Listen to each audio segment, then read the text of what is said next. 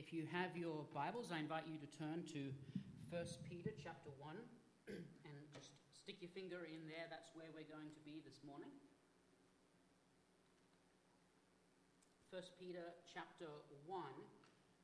Now, as I like to do, as we're in a sermon series through the entire book of 1 Peter, I want to just take a brief moment to sort of cover what we covered last week, catch you all up. Last week we did chapter 1, verses 1 through 2. It was a shorter sermon based solely in the context of the book of 1 Peter. And that context was very simple. Peter was writing to a bunch of Christians that had been dispersed throughout the Roman Empire. So what had happened is that the Jews inside of Jerusalem and Samaria had gotten upset with the Christians because they thought the Christians were perverting the religion of Judaism, and so they had sent people out to attack and to torment the Christians. And the Christians, rather than staying in that one particular group, they exploded. They all went to their natural places where they lived and where they came from, and suddenly the face of Christianity exploded out across the Roman Empire. The Roman Empire at this point existed from places as far as England all the way down through to the gates of Asia, including all of Europe, down into the Middle East, and even down into Africa, controlling the entire Mediterranean Sea. And so across the entire face of that empire, Christianity exploded onto the face of the world. And there came a guy onto the Roman throne whose name was Nero. Nero is sort of a really bad character of history. There are some things that are historically accurate. Some are sort of built around his nature. So some of you might have heard the story that Nero played his fiddle while Rome burned. The problem with that is that the fiddle hadn't been invented yet. So he probably didn't do that. But what Nero is famous for is wanting to build things. He considered himself a prolific builder. History doesn't know if he is either a sociopath or a psychopath, but he's probably one of the two. He murdered his first wife. He murdered his second wife. Then he set fire to Rome so that he could rebuild it after he went to the Senate and said, hey, let me rebuild some neighborhoods. And they said, no, you're not wasting money. So he set fire to Rome to burn it down so that he could rebuild it. He was a little bit of a cray-cray. That's an actual historical definition. He was, in fact, a little bit of a cray-cray. This is the guy who decided after he burnt Rome that he was going to blame it on the Christians because they were an easy scapegoat. And so he would start torturing Christians. One of the ways that he tortured Christians is he would dress them in the skins of animals. He would skin animals, not clean the pelts. He would dress the Christians in them with blood and goop dripping down their bodies. And then he would release those Christians into the arena and have wild animals come in and tear them apart. Okay? He's not a nice character. He dipped Christians into hot wax and then strapped them to giant stakes or trees and lit them on fire for his garden parties. He's not a nice character. He is entirely an evil person, and he is the one that is really attributed to the first persecution, systematic persecution of Christians throughout the Roman Empire.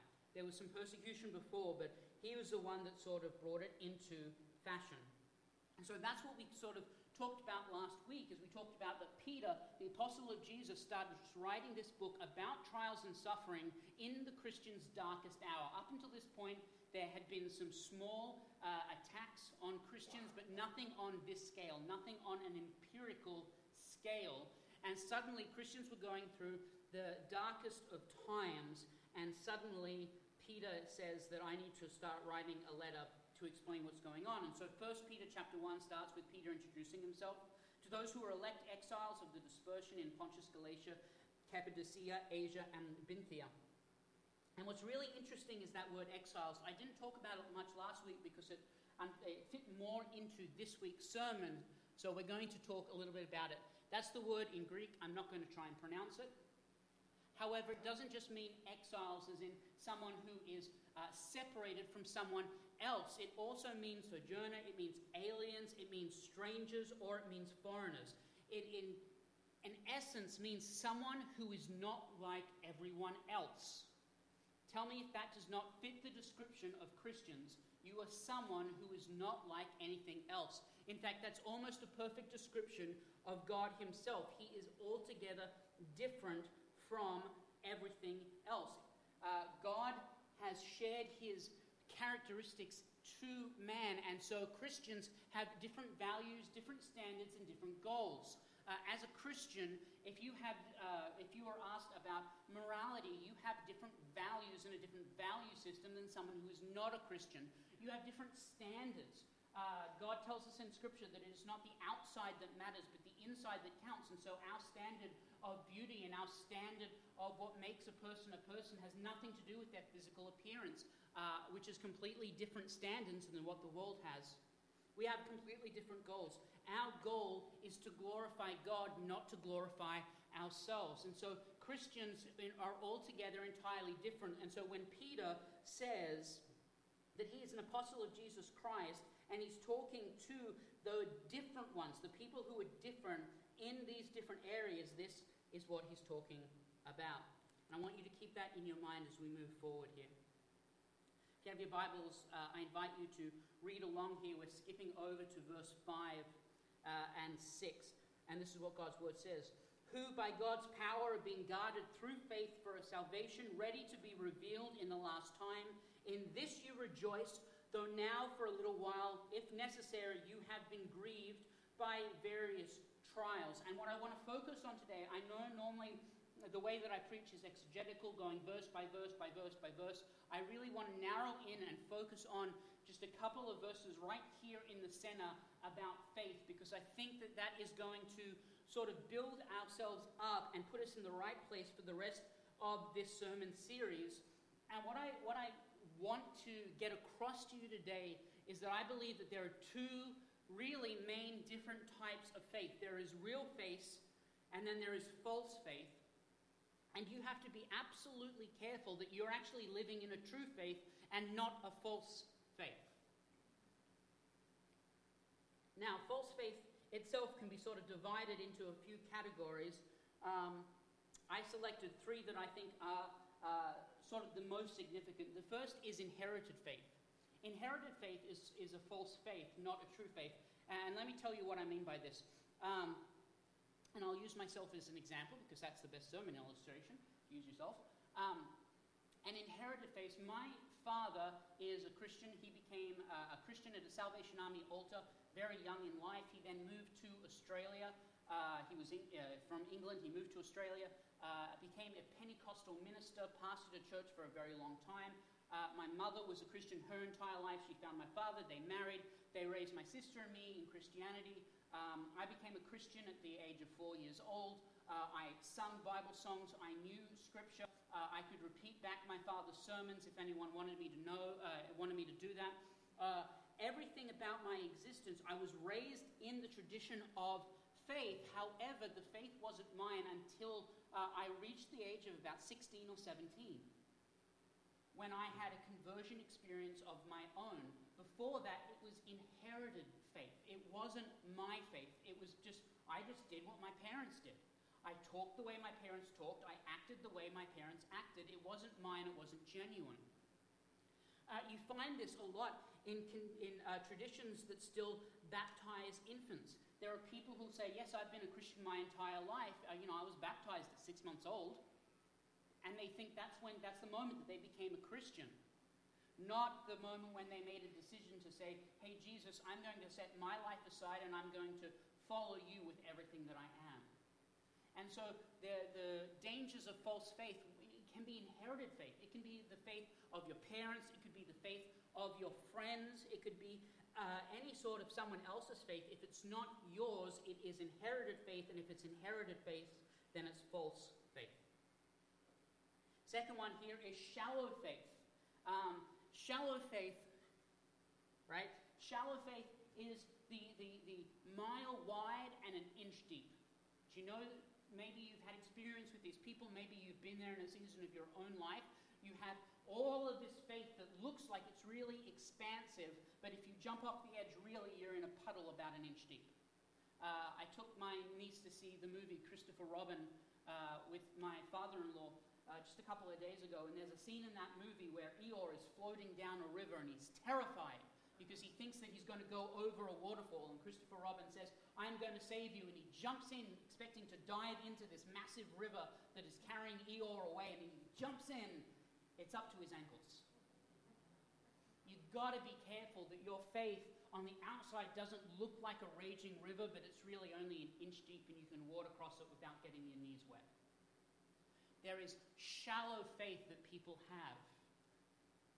Jesus told a story about a man who built his house on a foundation of sand. And as soon as the winds came and the storms came, that house fell tumbling down because it wasn't built on a firm foundation. That man had a shallow faith. And shallow faith is a false faith. The third false faith is conditional faith. I think this is the one that most people, if they have false faith, actually have. This is the one that says, if I love God, then X, Y, and Z is never going to happen. If I love God, I'm never going to suffer tragedy. If I love God, He's on my side and He's a good God, then I'm never going to suffer trials. I'm never going to undergo persecution. I'm never going to get upset. All my relationships are going to work. All of my finances are going to be in place. And you put conditions upon God. This is the person who says, I would believe in God, but then why does He let this happen? I would believe in God, but how to address this? Some tragedy. How do you say that there is a good God if someone walks into a school with a gun and starts shooting it up? How do you say that there's a good God when planes crash? How do you say that there is a good God when there is disease rampant in the world? And what we do is we put these conditions on our faith, saying, I'll believe in God if all these conditions are met. But the reality of Scripture is none of those conditions are actually pertinent to whether or not God exists and He is who He says He is. There's a explanation for all that stuff, which we'll get to at the end of the sermon. But conditional faith is sort of the largest pool of false faith. It's people who say, I'll believe in God when the sun is shining. However, once it starts to get cloudy, I'm going to drift away. And what we're going to read, we're going to move here to 1 Peter 1:7. With this simple concept. Trials, suffering, the bad stuff that is going to happen to you, guaranteed because you are human, reveal your faith. If you're an A-type personality and you like to write things down, please write that down. Trials reveal your faith. 1 Peter 1:7. So that the tested genuineness of your faith, more precious than gold that perishes, though it is tested by fire, may be found to result in praise and glory and honor at the revelation of Jesus Christ. Revelation simply means revealing something that hasn't been apparent, or revealing knowledge, or getting some sort of knowledge of something that happens. So it may be found to result in praise and glory and honor at the knowledge of Jesus Christ. And so what he's saying is that when your faith is tested, it can be seen, it can then sort of be seen from the outside as genuine. When your faith is tested, when you go through trials, when you go through suffering, your faith can then be seen by others to either be false faith, and a mile wide and an inch deep, or it can be seen as true and genuine faith. And that's what Peter is saying. And Peter would know what he's talking about. The reason is, if you want to turn there, you can. If not, I've got it on the screen just so you know I'm not making it up. In Luke 22:31 and 32, you read this conversation in Scripture. This is Jesus speaking. He says, Simon, Simon, behold, Satan demanded to have you that he might sift you like wheat. But I have prayed for you that your faith may not fail. And when you have turned again, strengthen your brothers. This is Jesus speaking to Peter, saying, Satan has said he wants to test you. He wants to put your faith to the test. And we all know what happened to Peter when his faith was put to the test. You know the story from Easter, right? Peter, the one, Lord, even if all the rest fall away, I've got your back. Peter, who says, I'm going to follow you even unto death, my Lord. Even unto death I will follow you. Into the very gates of hell I will follow you. And then Peter follows at a distance and goes off into a courtyard, and he's asked by someone, hey, do you know who this Jesus is? And he says, nope, never heard of him. My favorite actually is one of the Gospels says that he is talked to by a young serving girl, right? That's one of the Gospels. One of the three people that ask him if he knows Jesus is a young serving girl. Traditionally, that age group, she would have been about 7 or 8 years old. So I want you to imagine this. Peter, the primary apostle of Jesus, the person on whom I am going to build my church, the rock. This is Peter over here. I'm going to follow you unto death, Lord. Follow you no matter what. It doesn't even matter. And a tiny little girl comes up to him. Okay, some of you are not visualizing this. A tiny little girl comes up to him. Hey, Peter, do you know who Jesus is? Right? And Peter goes, nope, never heard of him. That's how much his faith at that point in his life was a mile wide and an inch deep. That a small girl came up to him and said, do you know Jesus? And he said, never heard of him. But then something happened to Peter after the resurrection.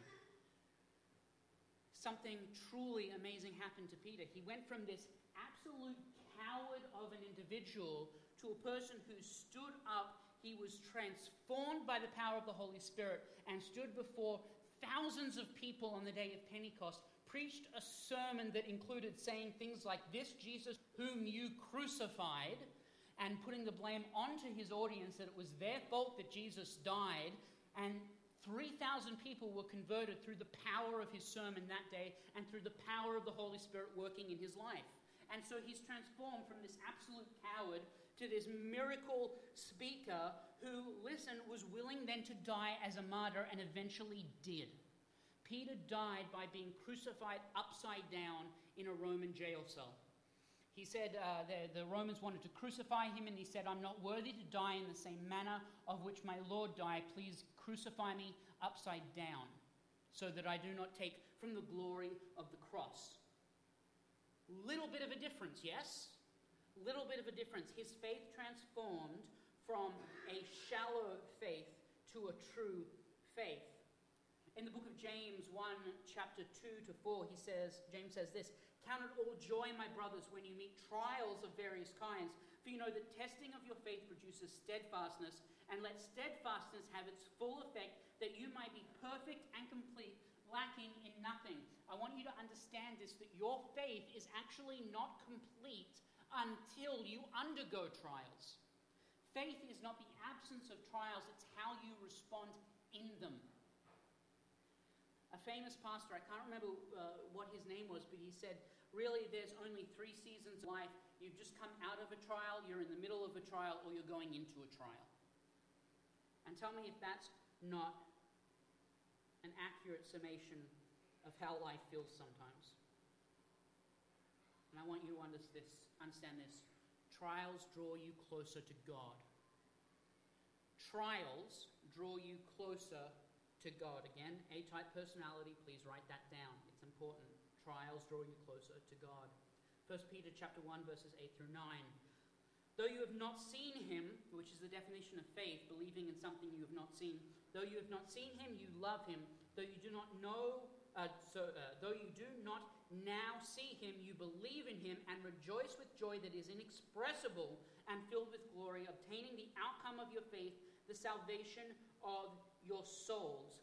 He says, even though you haven't seen him, even though he's not with us anymore, even though you may have never met him, though you've never been involved with him, even though you've never physically touched him or physically seen him, you still love him, which is the definition of faith here.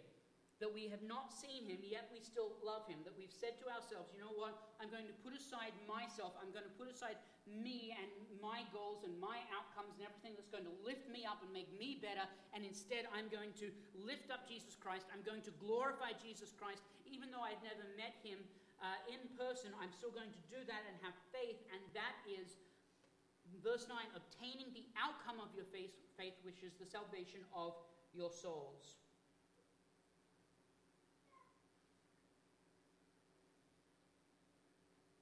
trials bring you closer to God. There is a lot of gutless preaching in today's church which tries to lollipop, rainbow, and sunshine your life. That says if God loves you, you're never going to suffer.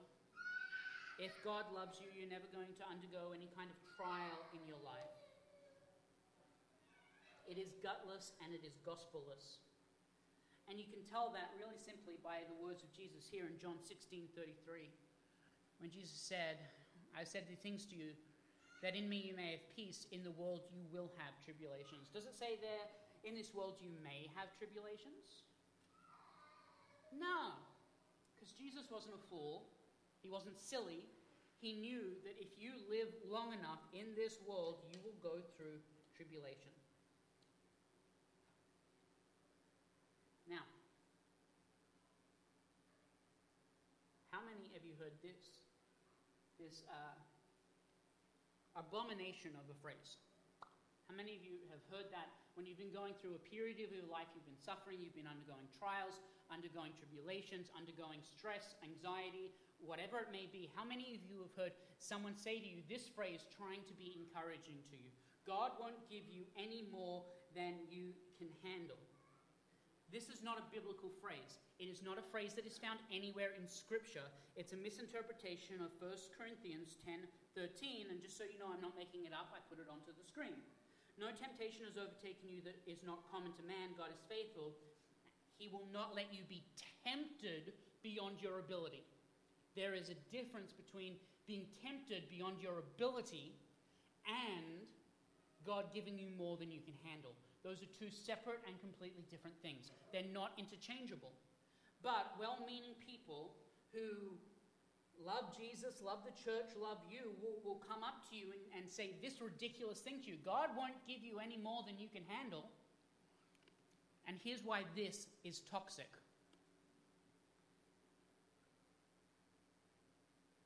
That word. You. If you are living a life of faith, it's not up to you to handle the trials. It's up to God and you to have faith in God, to do what God is going to say He's going to do. Does that make sense? That's why I find this so toxic. God won't give you more than you can handle. Yeah, no, that's not true at all. Scripture doesn't say that God won't give you more than you can handle. God will allow you more than you can handle so you can learn to depend on Him. God will never give you more than He can handle.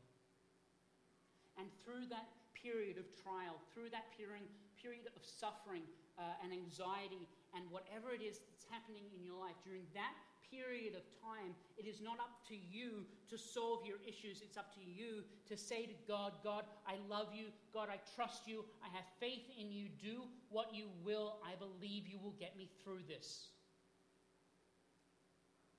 When you don't have a faith that is a mile wide and an inch deep.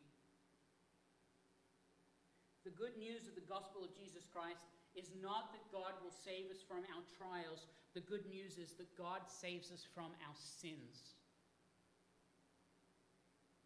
Okay, I thought I would get an amen on that. I honestly did. I thought that was the moment that some of you would actually respond with an amen. The good news is God does not save us from our trials. God saves us from our sins. There we go. I know it's hot, but I'm hotter than you and I'm still going. So pay attention. Some of this is good stuff. The jokes are bad, but some of it is good stuff. Your faith isn't based on what you see. Your faith is based on who God is. This is my last slide. This is how we are ending this plane here in 1 Peter chapter 1, verses 3 through 12. Your faith is based on the nature and character of God. That God is good, that God is faithful, that God will do what God says He's going to do. If you open up the Bible and you read any of the stories in there, it is not the story of mankind, it is the story of God being good. that God comes into human history and he reveals himself to us and says, this is who I am. You can count on me. You can trust in me. You can be faithful to me because I will be faithful to you. That is the entire story of the scriptures. It's not about you and me. It's about God and his nature, his character. The Westminster Confessional says that the chief end of man is to glorify God. It's true. You and I are here on this planet for the purpose, that first and foremost purpose is to bring glory and honor to the name of Jesus Christ. That's why we're here. We do that through living a life of faith, saying to ourselves, you know what, I'm no longer going to be a mile wide and an inch deep. I'm actually going to have deep faith, rooted deeply in Scripture, rooted in the confession of sins, and rooted in the fellowship of believers, rooted in everything that I read in Scripture. We're going to do this faith with each other as a Christian family. We're going to come together and we're going to have this faith in God, and it is God who is going to give us this faith, that it's God who's going to see this faith to the end and is going to make it more than a mile wide and an inch deep.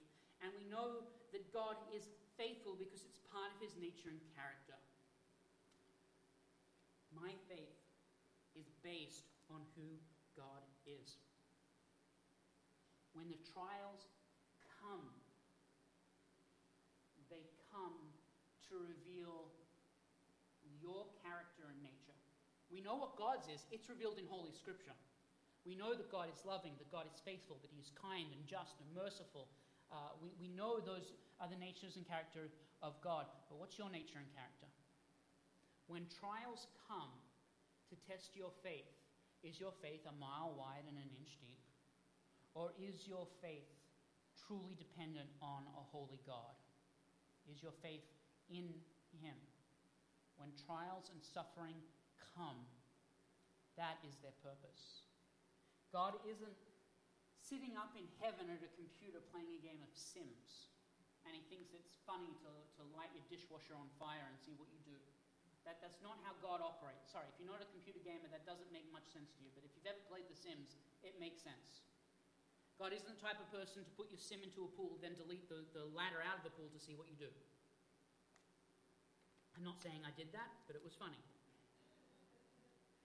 And too often, when bad things happen, we look at God and we think, oh, this is God being vengeful. This is God being spiteful. This is God, punishing and doing this and that. And look, sometimes that is true. Sometimes God is punishing people for their sins. There are consequences for actions. But when you go through trials and sufferings, most of the time, it is going to be God testing your faith to see if you're going to fall away from him or cling to him. And that's really where the rubber meets the road. When your faith is tested, do you fall away from God or do you cling to him? Is your faith yours, or is your faith based on who God is? Let's pray. Heavenly Father, I thank you for today. I thank you for the time you've given us to come into your presence and to talk about your word. I ask you, Lord, that you be with each one of us in this place, that you reveal to us whether or not we have true faith, or if we have false faith, a shallow faith. I ask you, Lord, that you be with each one of us. And Lord, when the trials and suffering of our lives come, that we learn earnestly to lean into you, that we can be truly your children